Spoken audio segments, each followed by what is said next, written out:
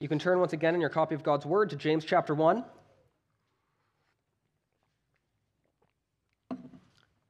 James chapter 1, we'll be looking again at just a few verses tonight, but there's so much here for us to look at. We're going to be focusing on James 1, verses 19 to 21.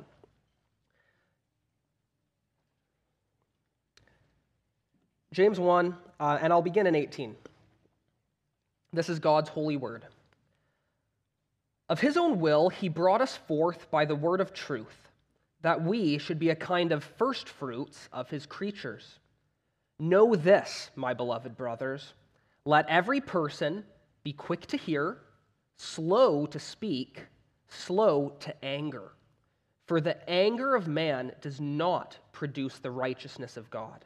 Therefore, put away all filthiness and rampant wickedness, and receive with meekness the implanted word, which is able to save your souls.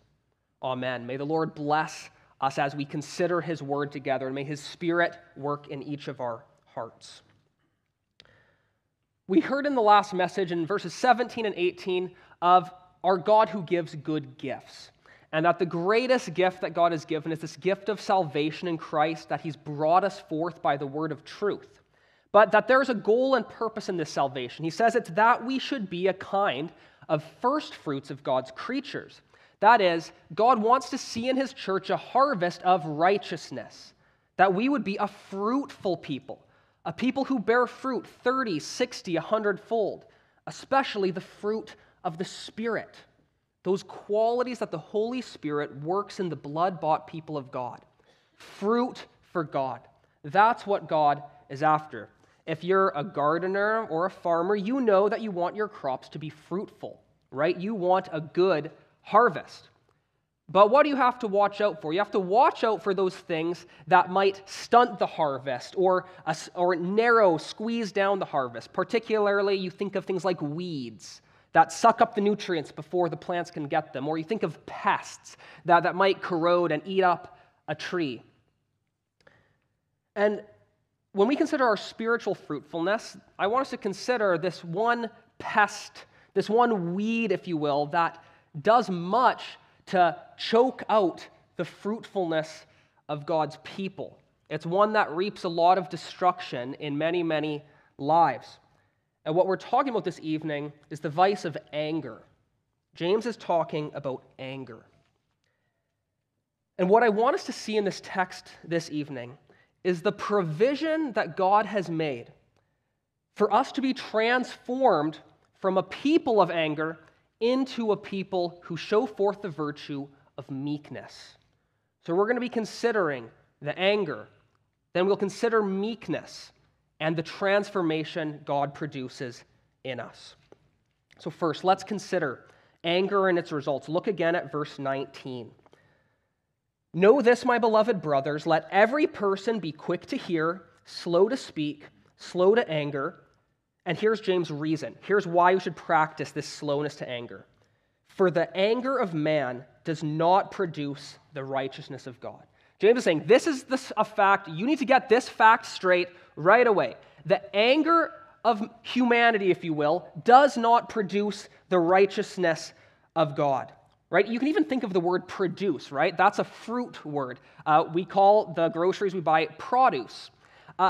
Anger does not bear the fruits of righteousness, the righteous ways that God delights in, the righteousness that God calls forth in us. Anger doesn't produce that. Anger doesn't bear good fruit. Anger is destructive. And when we're talking about anger, what is anger? Well, we might think of anger as an emotional response to actual or perceived wrong or injustice that quickly leads to sinful thoughts, words, and actions.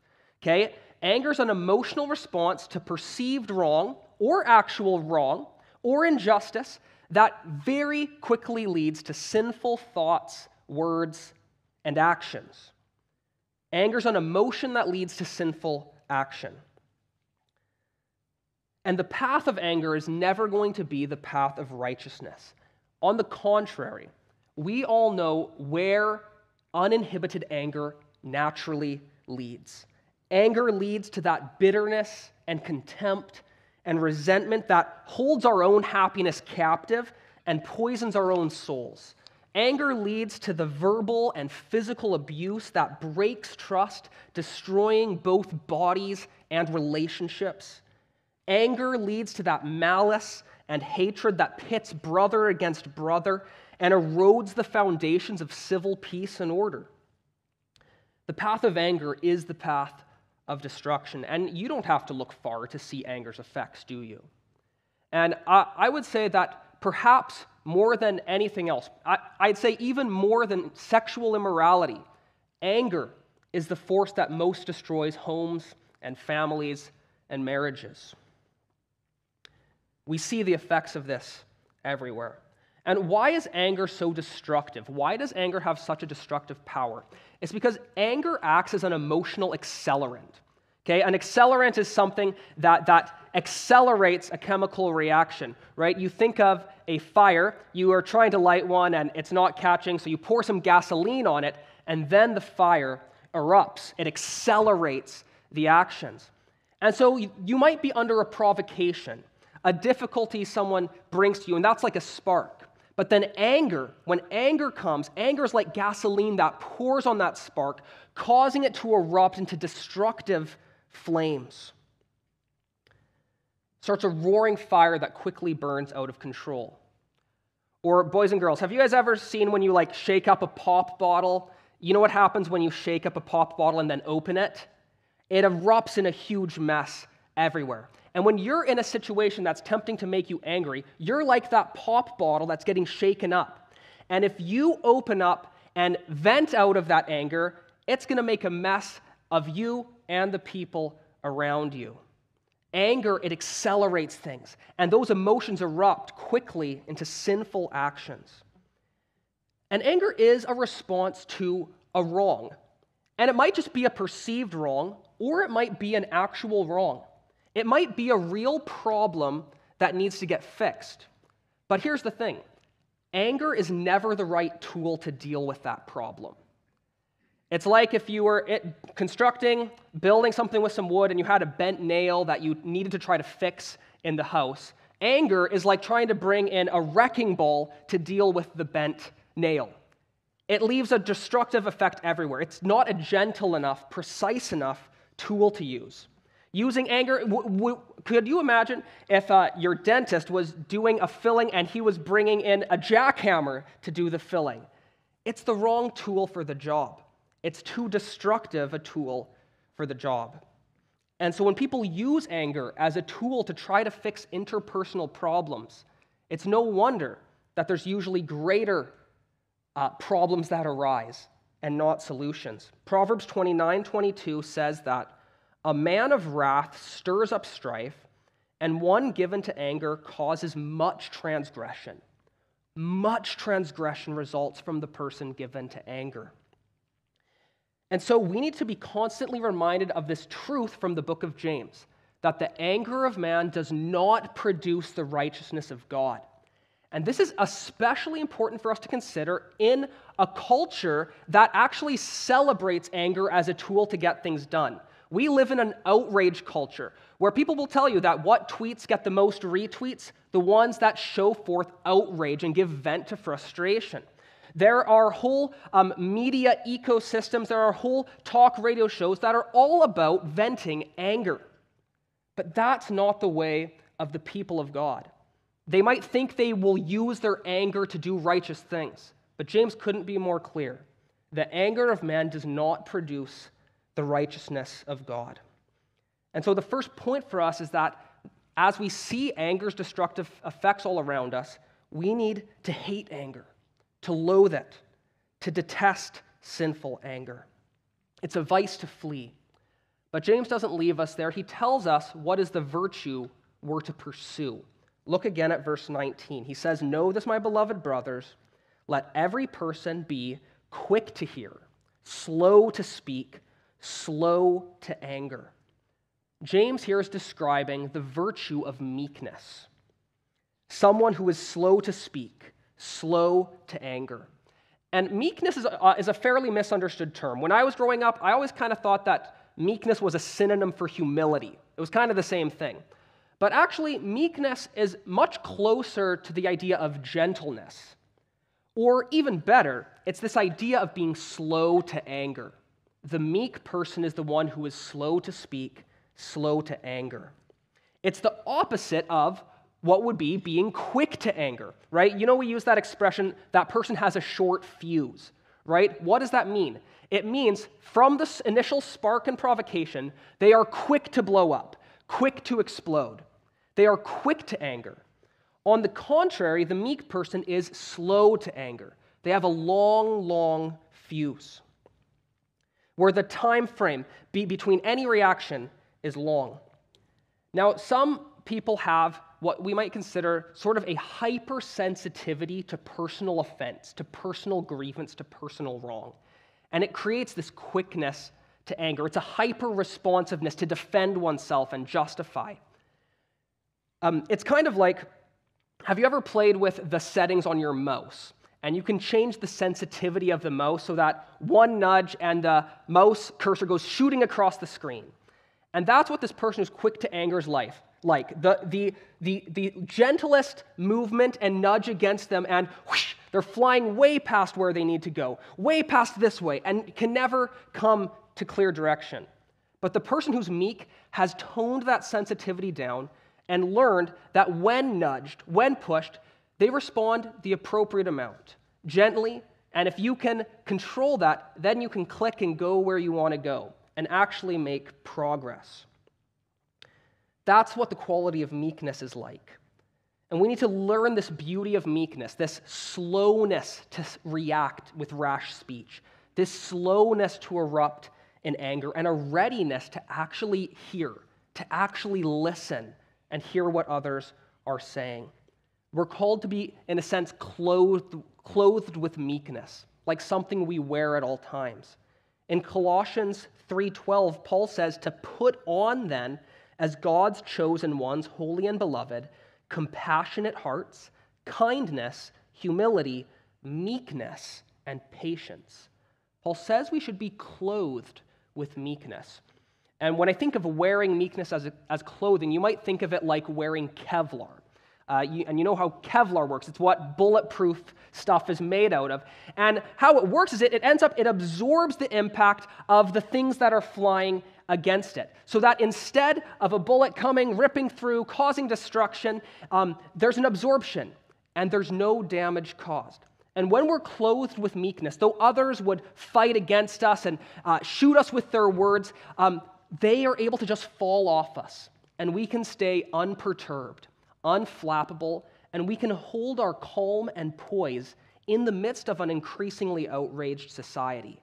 We really want to wear this beautiful garment of meekness. Commentator Joseph Benson describes meek people this way. He says that they are persons of a mild, gentle, long-suffering, and forgiving disposition, who are slow to anger and averse from wrath, not easily provoked, and if at any time at all provoked, soon pacified, who never resent an injury, nor return evil for evil, but make it their care to overcome evil with good. Isn't this so needful? Don't you see how this meek person is the one who can listen well so as to respond righteously instead of reacting negatively? It's the person who will choose their words carefully, avoiding those rash words that stir up anger, and choosing that soft answer that turns away wrath. We need the virtue of meekness. So how do we acquire it? How can we learn to be people who put off the sinful anger and put on meekness? Well, James doesn't leave us in the dark here. He gives us a very clear instruction in verse 21. Take a look at James 1:21. He says, "Therefore, put away all filthiness and rampant wickedness, and receive with meekness the implanted word, which is able to save your souls." James has two commands here. He says, first, put away, and then receive. That is, reject these things and receive these things. He first says to reject, to put away all filthiness and rampant wickedness. Now, the immediate context here, we're thinking of that sinful anger. But James broadens his language so as really to include all sin. And so these instructions to reject and receive are instructions that help us fight any sin in our lives. Maybe you think, I don't feel like anger is my biggest problem. It's maybe this sin. These instructions apply. So this is very relevant for us all. He says to put away all filthiness and rampant wickedness. And the word filthiness here is literally like dirty, filthy, filth, muck, slime, putrescence, these sorts of things. And this rampant wickedness is just referring to widespread sin, the sin we see all around us. And we truly need to see sin as a filth that we won't have in our lives. There's this really interesting verse in Isaiah 30, verse 22, which when I first came across it, it really stood out to me. And in it, Isaiah is talking and prophesying about a future day when the big sin of Israel, worshiping idols, when they would put that sin behind them. And this is from the New English Translation, which gets at the actual literal rendering a bit better. So he's telling them of this day when they'll put their idols behind them. He says, "You will desecrate your silver-plated idols and your gold-plated images. You will throw them away as if they were a menstrual rag, saying to them, 'Get out.'" And I like the King James even better. He says, "Get thee hence." James is saying, Isaiah is saying, the attitude you should have towards sin in your life, towards sinful anger, should be the same reaction you have if some bloody, filthy rag landed on you. You would throw it off of you immediately and say, "Get away from me. Get thee hence. I will have nothing to do with this." That's the reaction our hearts ought to have to sin in our lives. You would cast it off immediately. And we want to have a heart that wants to cast aside all filthiness, every form of anger, however mild. We want to cast off annoyance, which is mild anger. We want to be done with irritation, which is also mild anger. We want to be done with frustration, which is also mild anger. Let's not veil our anger by using these terms that we think somehow more acceptable when the seed of them is the exact same. Paul says in Colossians 3:8 that you must put them all away now. Anger, wrath, malice, slander, and obscene talk from your mouth. You need to be ready to put it all away. And so when it comes to anger in your life, when it comes to anger in your home, this is what I believe is the number one principle you need to have. You need to have a zero tolerance policy for anger in your home. Whatever tolerance level you allow, that's the level that anger will rise to in your home. However much you allow is what there will be. In 2002, the country of Norway implemented a vision for road safety that they called Vision Zero. And Vision Zero was their vision to get to the point where they would have no more deaths from vehicle accidents. Vehicles hitting one another, vehicles hitting pedestrians. And they said, why would we tolerate one death? Our goal, our vision is zero, Vision Zero. And just last year, the city of Oslo, 600,000 people, they made it down to one death. They worked on this, and they were one death in the last year in 600,000 people. And my question is, will you adopt Vision Zero in your home today? A vision to have a home with zero anger. Does that mean you'll ever reach it? Probably not. But if you don't shoot for the highest call, where will you end up? You can do better than you're doing. But you need to catch this vision that you don't want anger to have any place in your home and life. And you will do what you can to fight it and to see it cast out. So we want to reject sin. We want to reject it, run from it, cast it off. And do you know really what we could call this attitude? It's called repentance. It's a change of mind, a change of heart, and a change of behavior that says, I am not going to walk the way of sin. And this repentance, it's a gift that God gives us. And it's a call for us to follow our whole life long. Martin Luther's first thesis was that the whole Christian life was to be one of repentance. It's not just a one-time thing, but every day. We must first reject this sin, James says. But secondly, and just as importantly, we must receive. What does he say? Look at verse 21. He says, receive with meekness the implanted word which is able to save your souls. That is, he says, receive meekly, that is, receive without putting up a fight, receive, welcome this soul-saving implanted word. Receive the soul-saving implanted word. What word is this? It's the word of Christ. That is, this word of Christ, the word of Christ as Savior, as Lord, needs to be welcomed and not rejected. You want to welcome it as like a good friend showing up at your door, not like a traveling vacuum salesman that you turn away. Meekly receive this word. A few verses earlier, James called this the word of truth. The word of truth that brings us salvation. And the word of this gospel truth was stated simply in the book of Acts that it's the message of Jesus Christ being raised up by God as both Savior and Lord. Jesus Christ as both Savior and Lord. And this word of Christ was sown in the congregation to which James is writing, sown by faithful preachers of the gospel. This word of good news that Jesus as Savior provides for forgiveness of sins, and Jesus as Lord provides a direction for a meaningful life. We must receive this word. How do we do that? It's received by faith. It's received by faith. That means trusting Christ as your Savior, seeking in Him alone forgiveness of sins and right standing before God. But further, it also means trusting and having faith in Christ as Lord, surrendering to Him, rendering your highest allegiance to Him, and agreeing to walk in His ways as His disciple.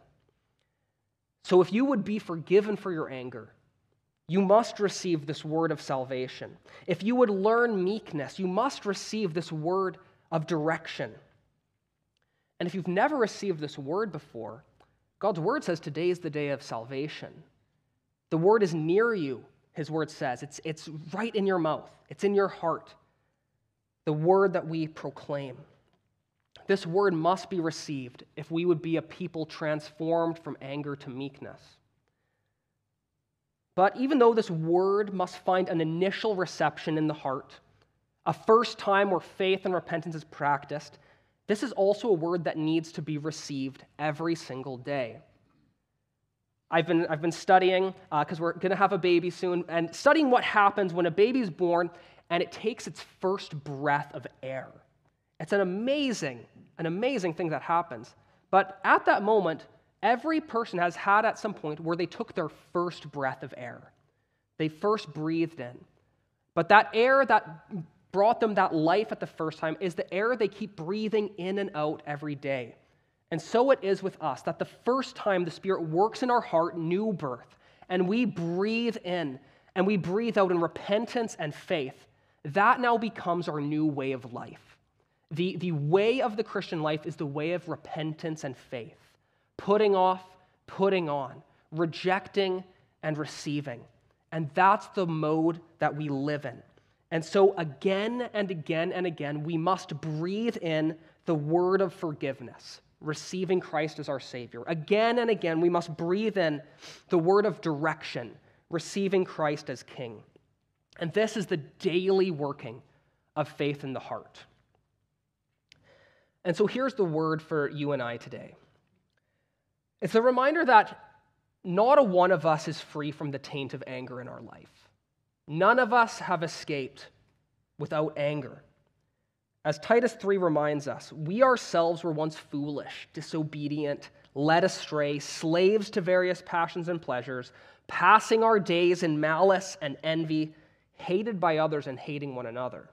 And so we did justly deserve God's perfectly righteous anger and His punishment due to our sin. But the Lord Jesus Christ, through His work on the cross, He averted that impending just judgment of God and stood in our place, condemned. And so, for the one who has hoped in Christ, there is no more torrent of righteous anger awaiting, but only fountains of mercy and grace. The debt of anger that once stood against us is fully paid. It's blotted out and forgiven in Jesus. And so our wonderful, merciful Savior, he calls us to follow him daily in a life of obedient discipleship. Jesus called his followers to be merciful peacemakers. Remember what he said in Matthew 5:5. He said, "Blessed are the meek, for they shall inherit the earth." And Jesus rose and has poured out his Spirit to empower in us this life of gentleness, meekness, and peace. And so this challenge I've put out, this challenge to have a zero-tolerance policy for anger, this challenge of Vision Zero in your home, this is no vain ploy. This is no idle endeavor. This is what Jesus died to make a spiritual reality. And 2 Peter 1:3 reminds us that the Spirit of God has given us everything we need for life and godliness, everything we need to put to death sinful anger, everything we need to bring to life beautiful meekness. This is what Jesus died to purchase for us. So it is not a vain fight. It's the fight of faith, the fight of repentance and faith day by day. And so you can have a zero-tolerance policy for anger in your life. You can become quick to listen, slow to speak, slow to anger. You can show forth the meekness and gentleness of Christ, daily receiving his words of absolution and forgiveness, his words of guidance and direction. And so you can receive this soul-saving word today, a word that not only saves the soul, but continually heals our sin-sick soul. Let's pray. Heavenly Father, we thank you that in spite of all our many shortcomings and transgressions, we find forgiveness at the foot of the cross, and that we can come and confess our sins to you, knowing that you are faithful and just to forgive us our sins, but also to cleanse us from unrighteousness. And we do once again look to the cleansing and empowering Holy Spirit to bring to life in us the meekness of Christ. Strengthen your people, O God, to fight sin daily, to practice daily repentance, but also to daily receive the word of grace and strength, to press on, that we would be a people unlike this world, unlike an outraged culture, but those who walk with calm and poise in the midst of trying times, that we would reflect a different way and mode of life, remembering that the anger of man doesn't produce the righteousness of God, but Lord, that we'd show forth the meekness of Christ that does walk in the righteous ways of God. So give us your help, we pray. We know we struggle. We know we fail. And so we do ask once again for your forgiveness and grace, that we would forget what lies behind and press on for what lies ahead, for the sake of the Lord Jesus Christ. And all God's people said, Amen.